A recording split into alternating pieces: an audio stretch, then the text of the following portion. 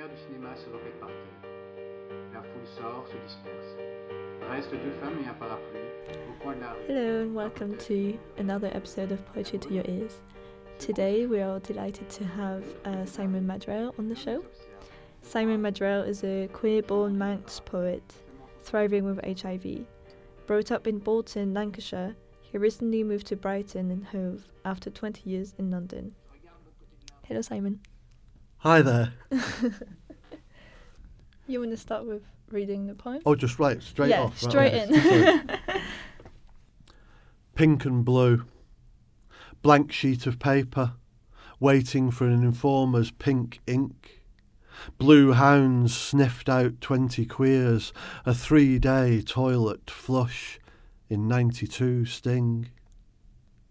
We're going for a cigarette. When we come back, we want a list. Names.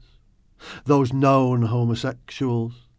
Or never see your family again. 3 blue fingers point and tap, ringing the ears of your wife. The pavement spat, 1 car smoked, phones hated each other every night. When blue came back with 3 fags dead in their own hands, the blank sheet left. Excellent. We really love that poem. Yeah. Thank you. Yeah. And can you give us some quick background about it? Yeah, I mean, I was born in the Isle of Man. I wasn't brought up there, but homosexuality in the Isle of Man was still illegal until 1992. And actually, there's a weird link in that the Assistant Chief Constable in Greater Manchester, which is where I was living, moved to the Isle of Man. And you might have heard of the very infamous James Anderson, who was a horrific homophobe and described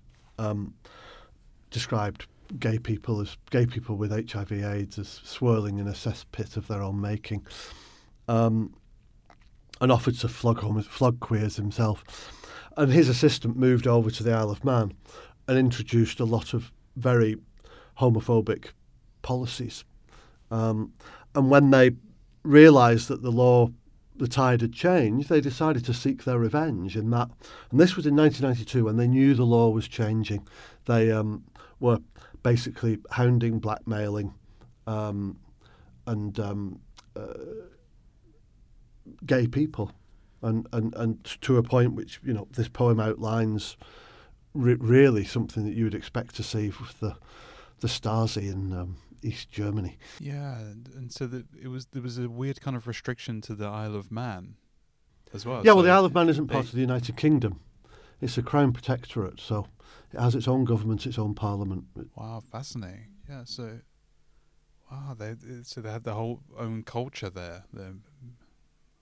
It's news to me. Yeah.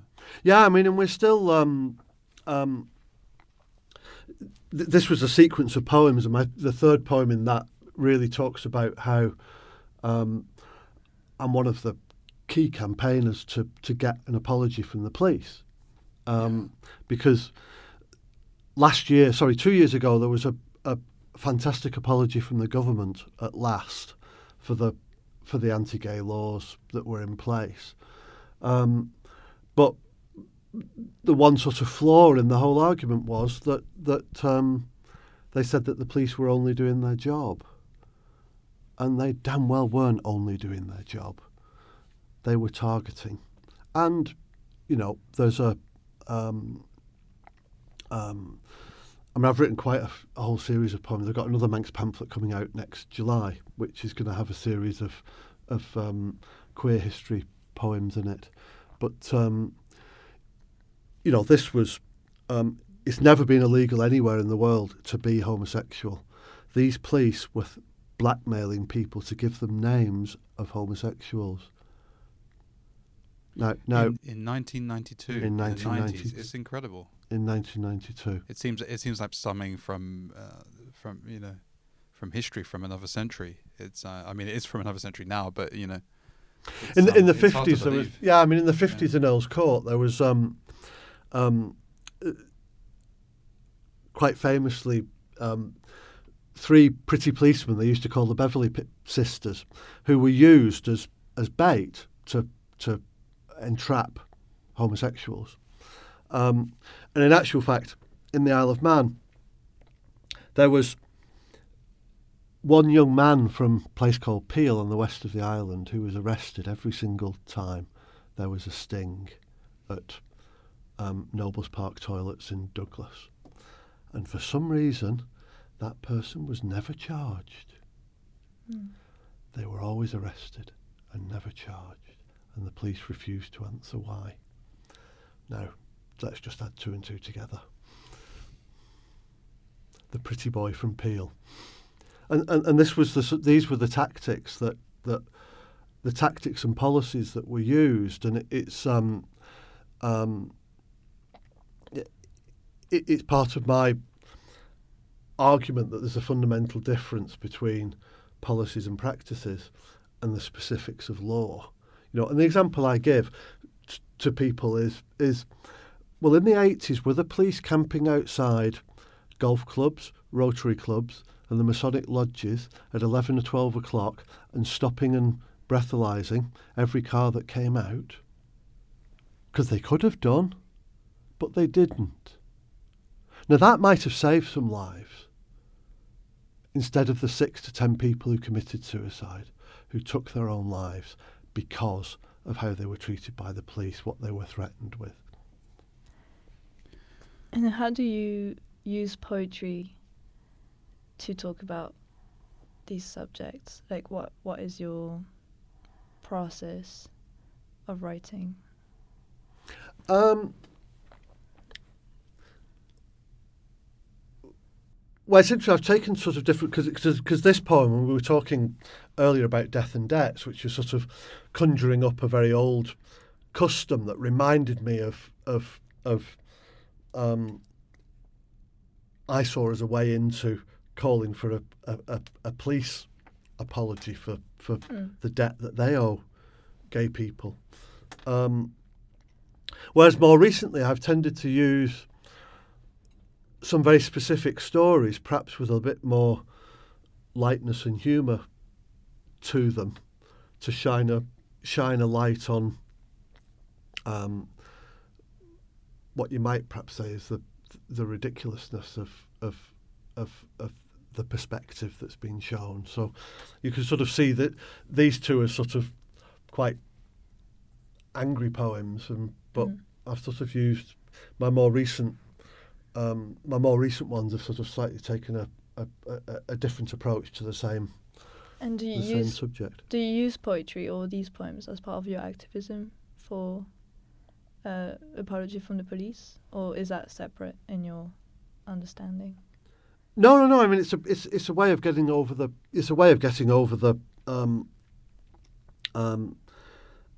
message. I mean, I am involved.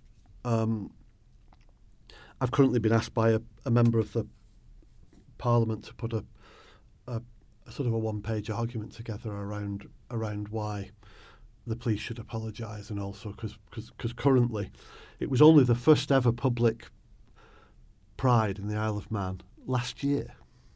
This is the first anniversary of it, and the police weren't allowed to participate, and there's lots of people arguing that they should be allowed to officially participate. And our argument, and Alan Shea, who is the Manx gay activist, the man who made it happen, are both vehemently against allowing any official involvement in Pride until they apologise, because by allowing them to participate, you're basically saying it's okay, and it's not okay. And you say you describe yourself as a poet. You say you're a queer Manx poet, but you say you were born in the Isle of Man, but you grew up in Lancashire. Yeah. And why do you feel so close to the Isle of Man? Well, on my father's side, our family goes back to sort of like the early 1600s, and as a child, we used to go back to the Isle of Man 2 or 3 times a year, probably because my dad was a college lecturer. We had the summer off, so we would go to the Isle of Man for 4 weeks every summer, virtually every summer. So I feel a very, very strong affinity, and for quite sad reasons, we never really had any contact with my mum's family, which is a bit of a story in itself. But so all of my familial connections are with the Isle of Man, and so I was brought up in that environment. I feel Manx. I don't feel English, so it's sort of that's who I am. For the listeners, could you explain what Manx is? Manx is the nationality of the Isle of Man. Yeah, right. So it's not. A lot of people think I mean MANCS, Manx, as in from Manchester, but no, it's MANX. Yeah. It's a language as well? It is Manx Gaelic, yeah, which I do use quite a lot in my poetry as well. Yeah, are you fluent in? No. I mean, it was almost a dead language. Like Cornish, or yeah. I mean, it's Cornish is sort of still spoken, but it's been revived. There's now actually, it has been for a while, a Manx-only primary school. So they're taught in Manx Gaelic. So it's really got a massive revival. But it as a language, it almost died. But I use a lot of Manx words in language. I mean, I think it's very important. I mean, there are different views on this, but that on the one hand, wanting to preserve these smaller, lesser used languages is sort of a preserve of privileged middle class, and there can be an argument for that. But on the other side of things, for me, language is so intrinsically entwined in culture and there are some things that can only be said in a language and only they can't be translated. I mean, I can't remember what the word is. I'm going to find out again, but there's a single word in Manx, which is for when you get up in the morning and you look out into the field and the sun's just rising and there's that dew on the grass. There's an exact word for it. One word. For the feeling or the physical thing? For the physical thing. Yeah. What's it? I can't remember what it's called, sorry, okay. but I haven't brought it, can't remember all of these things. But I'm gonna look it back up again and use it. But it's an example of how it would be a word because it captured so much about the farming experience and what that meant to the whole day. You know, it says something about a culture that invests importance in that concept, in that idea, in that word. Because it means that particular type of weather or that particular thing in the morning means something to the whole of a farmer's day. So it has one single word attached to it. Is it the way that you use it in your poetry? Is it to express words that don't have meaning in English, or is it to express when you think in that language, or how do you balance between English and Manx Gaelic?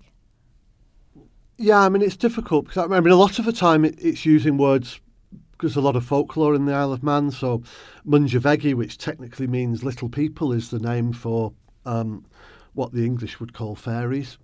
So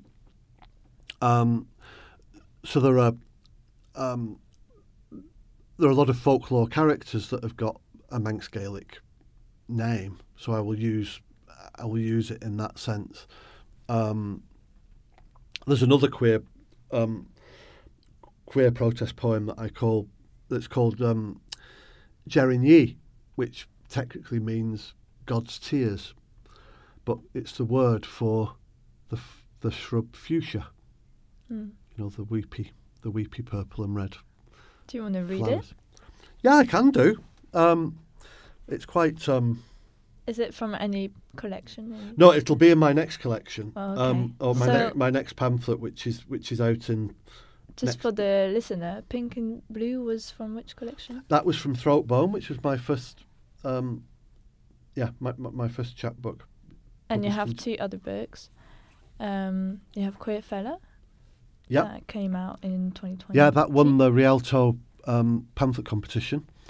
Came out in December 2020. And the third one. The third one is a joint pamphlet with my 2 friends Vasiliki Albedo and Mary Mulholland, which is 9 poems each, all about our mothers, published by 9 Pens. Hmm. And so where can you get these? Throatbone is more difficult to get hold of, although you can buy it on the dreaded Amazon. place that shouldn't be named. They're probably best to get directly from me, or you can buy them from bookshops in the Isle of Man. 9 Pens is available from 9 Pens website, and Rialto is available from the Rialto. And Yeah, what's yeah. the name have of a your... website? Sorry. No, not yet. People can get in contact with Yeah, you. I'm on Facebook or Instagram, Okay. and Queer Manx Poet on Twitter. And what's the name of the collection that's coming out soon? It's probably going to be called The Whole Island. Okay. It I had doesn't have a definite name yet. Well, at the moment, that's the definite name, Okay. unless they persuade me otherwise. It includes quite a long poem, which is the central bit of the thing called The Whole Island, which is sort of encapsulates my whole feelings and the ambivalence about the Isle of Man. So that's sort of the foundation stone of the, which is actually based on it was inspired by a queer Cuban poet called Virgilio Pinheiro, who wrote a very, very long poem called The Whole Island, Anilsa Pesa in Spanish. But reading that poem inspired me to write a slightly shorter version. But this is Jerigny, God's Tears in Manx Gaelic, the fuchsia national shrub, respected for its ever-presence, but there is a real sorrow left in its weep. A hedge full of bees and memories at Grandpa's cottage, a cross-pollinating family now stuck together in a pot, its cuttings spread keenly around the British Isles in red and purple, like the bishop's tunic in Sodor and Man. The red ran down his arms as he prayed for queer laws to stay put in our little island, thinking gay suicides were not shadows cast by his hands, are not a story about love, but instead a stained legacy. We all know it is Manannan's tears that created a home for us. Yeah, so the end of that poem is Manannan is the Lord of Man. Technically, it's a Celtic mythology, which is also Irish and Manx. And Manannan was the son of the sea, the king of the underworld, and it was one of the theories of the Isle of Man was that it was Manannan's tears that turned to land, and that's what formed the Isle of Man, and why Manannan is the Lord of Man. So that was the idea of sort of using the mythology. God's tears. Yeah. But I love the way you're using mythology to talk about queer lives on the Isle of Man, because I feel, the divide between modernity and tradition comes with usually conservatism, or when you want to talk about queer liberation, usually comes with modernity, but you're kind of breaking that divide and you're saying, no, we're going to use the mythology and the traditional imaginary of the culture, but also promote or fight for queer liberation. I think it's a really, I don't know, I like the way you do it. Yeah, I mean, I'm working on a poem at the moment which is about there's a tradition on May Day's Eve to what they call burn the butch, and the word is spelt Buitch, C with a cedilla. So it looks like butch and bitch, but actually also means witch. And you burn a gorse tree on your land to keep away the evil spirit. So yeah, I mean, that is sort of, for me, that's a really interesting thing to explore, that the the words butch and butch lesbian, and a lot that, like Joelle Taylor talks about in I don't know if I can say the word, but CUNTO, how she uses that, but also the so that's one of the things I'm going to be exploring. I've not worked out exactly how to do it yet, but exploring that whole idea of queerness and difference. I mean, witches were put in a barrel with nails and rolled down a hill, and of course, the usual story: if they survive, they were a witch. They get, and that was demonising difference. So it's exactly the same. The usually white straight men feeling threatened by a power that they don't understand, and that's what that's where the demonisation of witches came from. Do you get a lot of inspiration from existing poems or poets? Yeah, no, sure. I mean, I do write some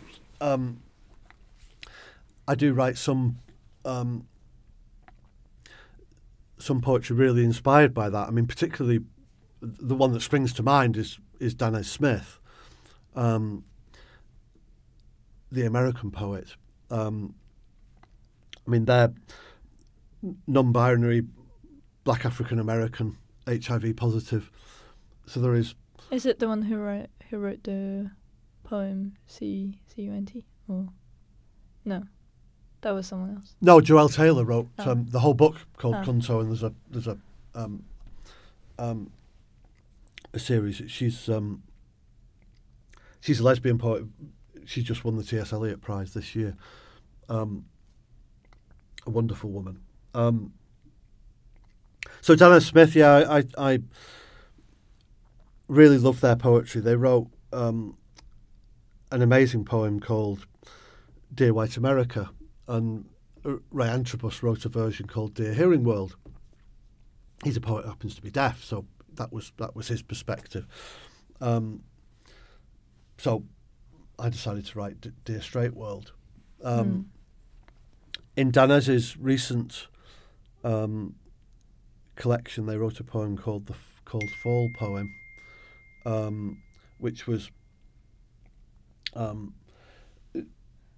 using the analogy of the fall, as in autumn, to talk about the loss of black bodies. But as soon as I read it, I just saw how the same analogy could be used for gay shame. So I wrote a poem driven by that. But at other times, I probably don't read anywhere near as much as I should. Well, I know I don't read as much as I should. But a lot of the time, you might get those two Danez examples of me using pretty much the skeleton of what they've done to put my own version on top of it. Yeah. Whereas in other instances, you just might be inspired by an idea that they talk of, or inspired by a line, or inspired by the technique that they use, rather than particularly the content. And use that to write something. I mean, I don't think you can become better at anything in the arts without submerging yourself in the arts. I mean, I get a lot of inspiration from physical art. I get a lot of inspiration from films as well. There's so much poetry in many films, and there's so much to be inspired by in art as well. But I think, I don't think there's a successful artist anywhere who doesn't say the way in which they get artists inspired. improve is by submerging themselves in other. There's that famous quote. Originally, it was T.S. Eliot said it. Picasso said it later. And there's arguments about where it originally came from, but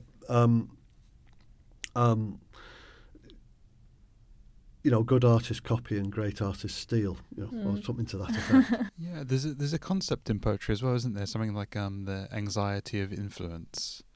I think it's along the lines of it's almost like a negative approach to that, rather than embracing that everything is influenced.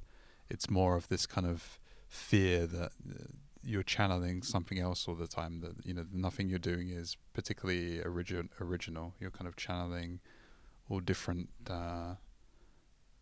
works from the past. Like sort of Auden's poetry achieves nothing. Yeah, I don't know about that concept, but yeah, I mean, I'm not 100% familiar with that concept as well. But from what I understand, it's just this idea that kind of artists, and I think poets particularly, are kind of they're kind of bedeviled by it. They're kind of haunted by this idea that they're not doing something original. There is this influence all the time. Well, I mean, I think it doesn't sound very healthy to me. I mean, I think. I mean, that's a negative way of looking at it. I think a positive way is to embrace the influence and say, we're. I think whether you're doing something unique or not, as opposed to just imitating. And if you think that you're imitating, then stop, and that will stop you being anxious. Because regardless of the degree to which you put your own stamp on someone else's structure, or paint a different version of someone else's painting. I mean, one of Van Gogh's most famous paintings, the Gel Yard in Reading, with the circling prisoners, he copied from a photograph. But that painting's far more famous and far better than the painting that it was originally taken from. Yeah. And so I mean, I don't. From one perspective, philosophically, there is nothing new. So what's the point about getting anxious about the fact that anything you think or feel or say is not new? What potentially is new is that different people will hear that same thing in a different way and be moved by it. And from that perspective, that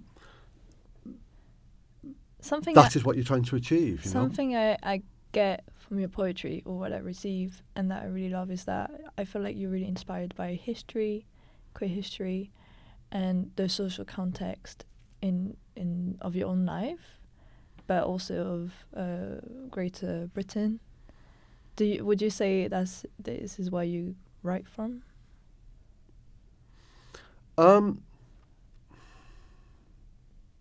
Yeah, I mean, I think it's impossible to be authentic unless you write from yourself, even if you happen to be a much more ambiguous or surreal poet, it's still coming from oneself. You know, I'm not a great fan of this idea that somewhere in the ether there's this poetic God that we have a connection to that comes down and writes poems through us. You don't believe yourself to be an instrument of the universe? No. That's a very specific answer. No. But I do believe that I'm part of the universe, Right. and that I'm part of a universal energy that exists within the universe. So I do write quite a lot about what you might call eco-poetry, and about species extinction and all of those sorts of things, because of trying to put across our connection to something greater. So do you have a poem to read from related to nature? Oh, I've got lots of poems about nature. Even a stone has a soft spot, a worn through a hole after years of attrition, like a heart whose emptiness is its strength, as in how a mill grinds wheat and a cup fills up, and how their threaded weight makes looms and fishing nets complete. As in how you find it yourself, because not everything can be bought or stolen, or ridden hard by witches on Sabbath's Eve. And if by chance you don't believe in hexes, hold one stone with one hole in one hand, and notice if your eye resists a telling stare drawn through by its own event horizon, like your heart pulls in your dark blood, then blows out bright. I feel like it does a nice link with our previous episode with Sprigs of Heather, who writes a lot about witches and spirituality and the nature, the influence of nature. That was masterful, that poem. Thank you. What was it called? Even a stone has a soft spot. Very often my titles are the first line of the poem. Yeah. Is this one of your favourite poems, would you say? I mean, how many poems have you written, would you say, if you had to guess? About 200 in 3 years. Yeah. This has actually very recently been published in a great magazine called Finnish Creatures. It's I mean, what's inspired it is I'm enormous fan of Derek Jarman, and when I moved to Brighton just before lockdown, I was very fortunate to have a small garden in my flat, which was a terrible mess, and I basically during lockdown built this new garden, and was very inspired in my thinking by what Derek Jarman did in Dungeness. If you're looking at me as though you don't know who Derek Jarman is, he's a poet, writer, filmmaker, director, artist, who was one of the first people in the UK to publicly declare they were HIV positive in 1986. And he died in 1994. Very soon after he was diagnosed with HIV, he moved and bought a cottage called Prospect Cottage in Dungeness, which is the driest place in England, shingle beaches. And he wrote a memoir called Modern Nature and a posthumous one called Smiling in Slow Motion. And from there he made a series of films, and he built this garden out of nothing. And one of the things he did was to collect hex stones, witch stones, snake stones, whatever you want to call them, those stones with a hole in them that have had a hole worn out in the middle. And he collected these stones and made rings out of them for hanging. He would put the stones onto sticks and stuff. And during lockdown, I was doing that a lot, walking along the beaches and collecting. I've got hundreds of these stones hung in rings or lines. Or we want to see pictures. I can show you afterwards. It would take me too long to. We put them on the Instagram. Yeah, I mean you can see them all on my Instagram. But I mean, here's a very short poem that you see that you get inspired by things in nature that you see and how that can evoke different memories. One thing I've learnt with poetry is that the beauty in specifics. It's very easy to think that you need to write generically in order to create a universal appeal, but in actual fact, the real truth is very, very different than that. I'm just trying to find a quote from William Blake, who talked about the holiness of minute particulars. The holiness of minute particulars, and that yeah, it was my friend Rob Hamburger, who's a Brighton-based poet, that told me about that. But I mean, I think it's a great example of how it's through the very specifics of poetry that you can talk to something bigger through that, and it's sort of, in many senses, the definition of an ode is that, you know, is to focus on a particular something very specific, but that bigger thing either gives you a route into exploring something bigger, or that those specifics provide symbols for something larger that people can see or feel for themselves.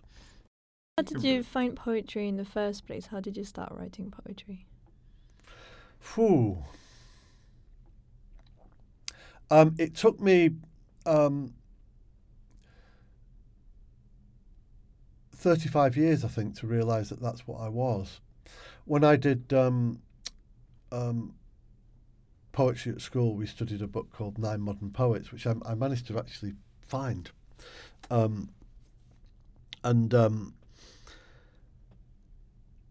absolutely fell in love with particularly Wilfred Owen. There was Owen and Auden, Dylan Thomas, R.S. Thomas,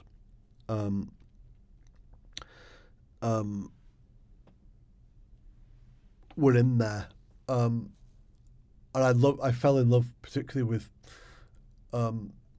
Wilfred Owen, and then went myself to read lots of the other war poets, Sassoon in particular, and then some of the romantics like Rossetti and such like. But my English teacher told me I was absolutely useless, and it's a bit hard to describe. In those days, poetry just seemed. I just went to a state grammar school, but poetry just seemed to be something that dead people used to do, and you know, any idea that one could become a poet oneself was just a complete anathema. We didn't write poetry at school, and of course what we did, which was again in many senses the antithesis of real poetry, was that we were taught to analyse it and to get the correct interpretation of what the poet was saying, you know, and that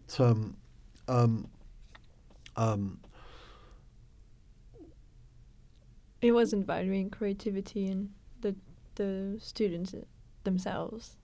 It was more about it was instilling us with awe, and unfortunately, look at this great art that you can't touch.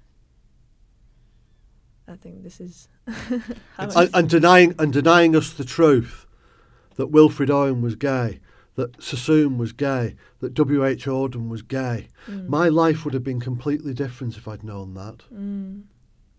Completely different.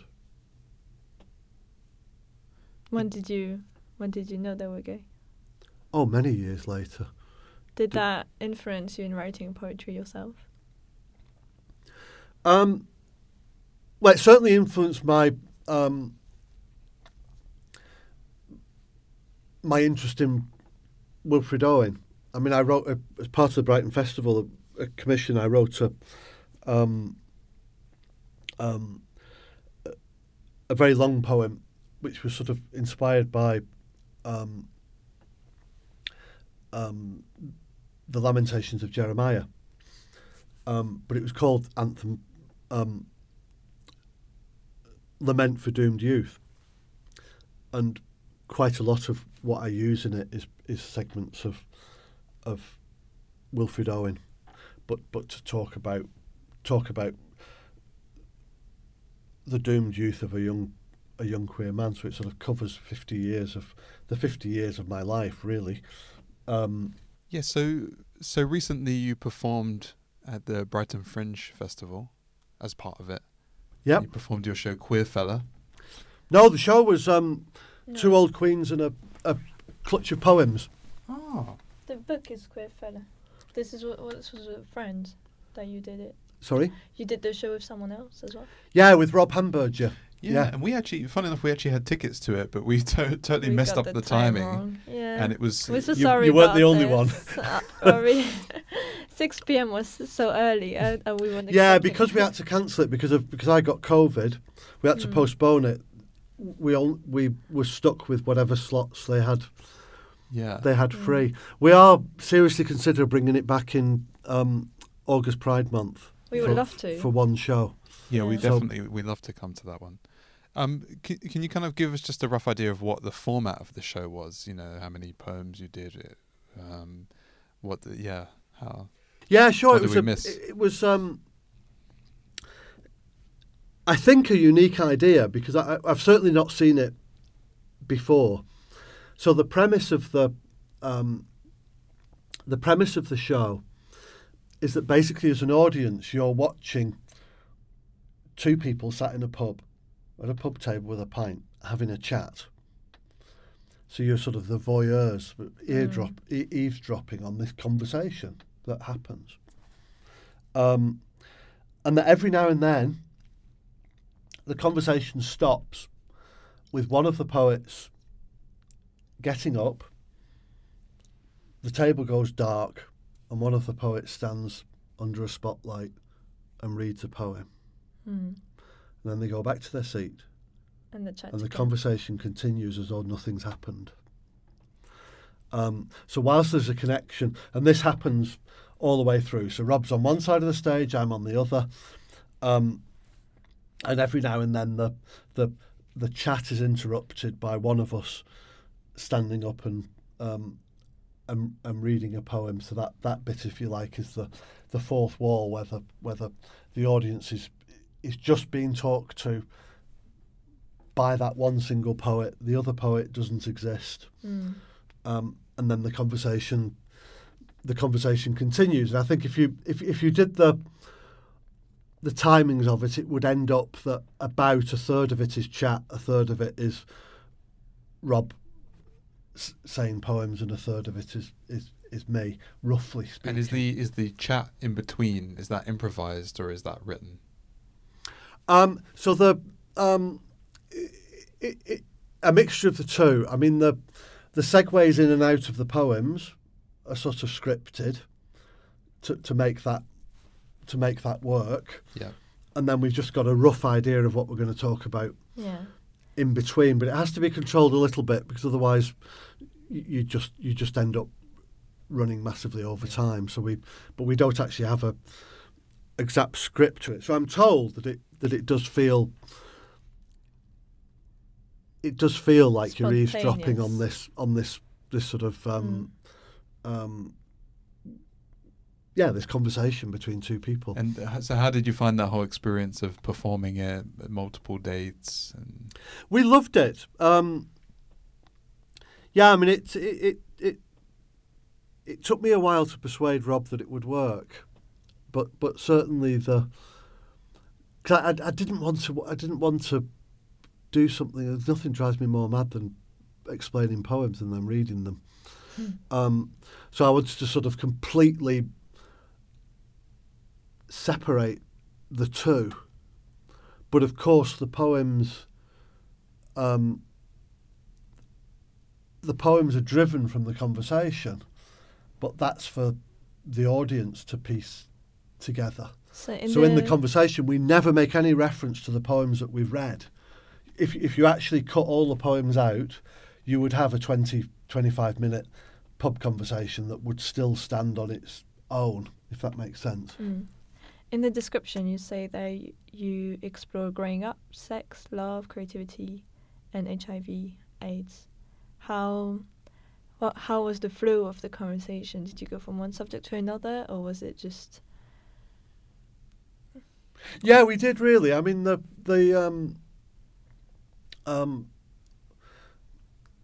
it starts off talking about fathers, and our very different relationships to that. And Rob is a father himself too, and then growing up queer. But HIV and creativity was sort of is quite intermingled, because we talk about a very close friend of Rob's who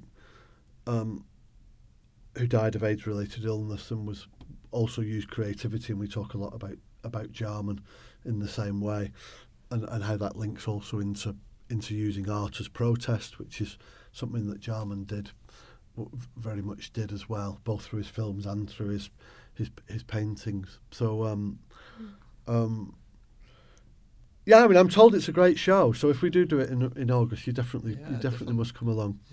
It's certainly It certainly wouldn't have seen a poetry show like it. You didn't manage to record it in any way? No, we sort of didn't want to, because we sort of. I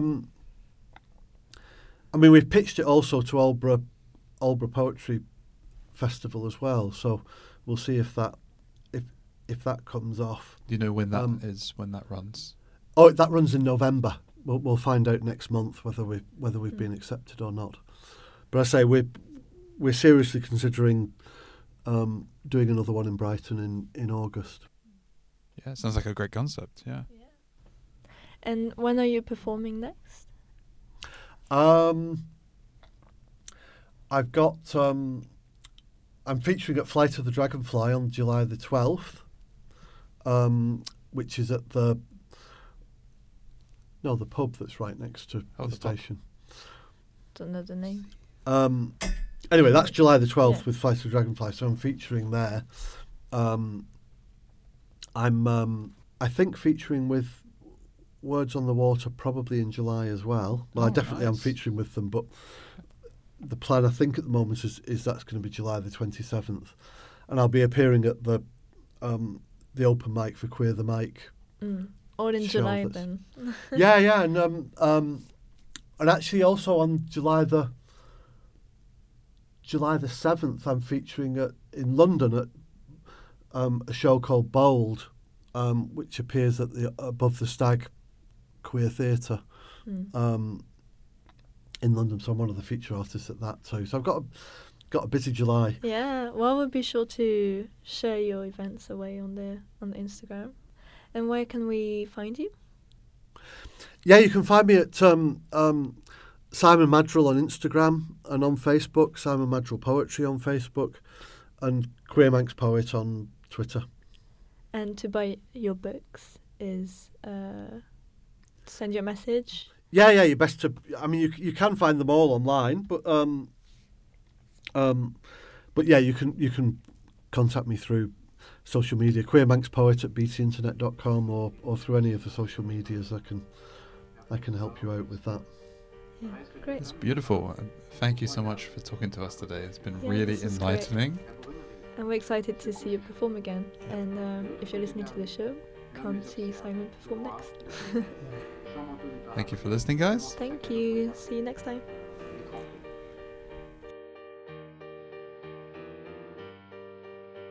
Je regarde l'autre côté de la rue. Mon regard est accroché par deux femmes qui discutent sous la pluie. Et je dois être excité. Oui, mais il faut le dissimuler. Je dois attendre qu'elles se séparent.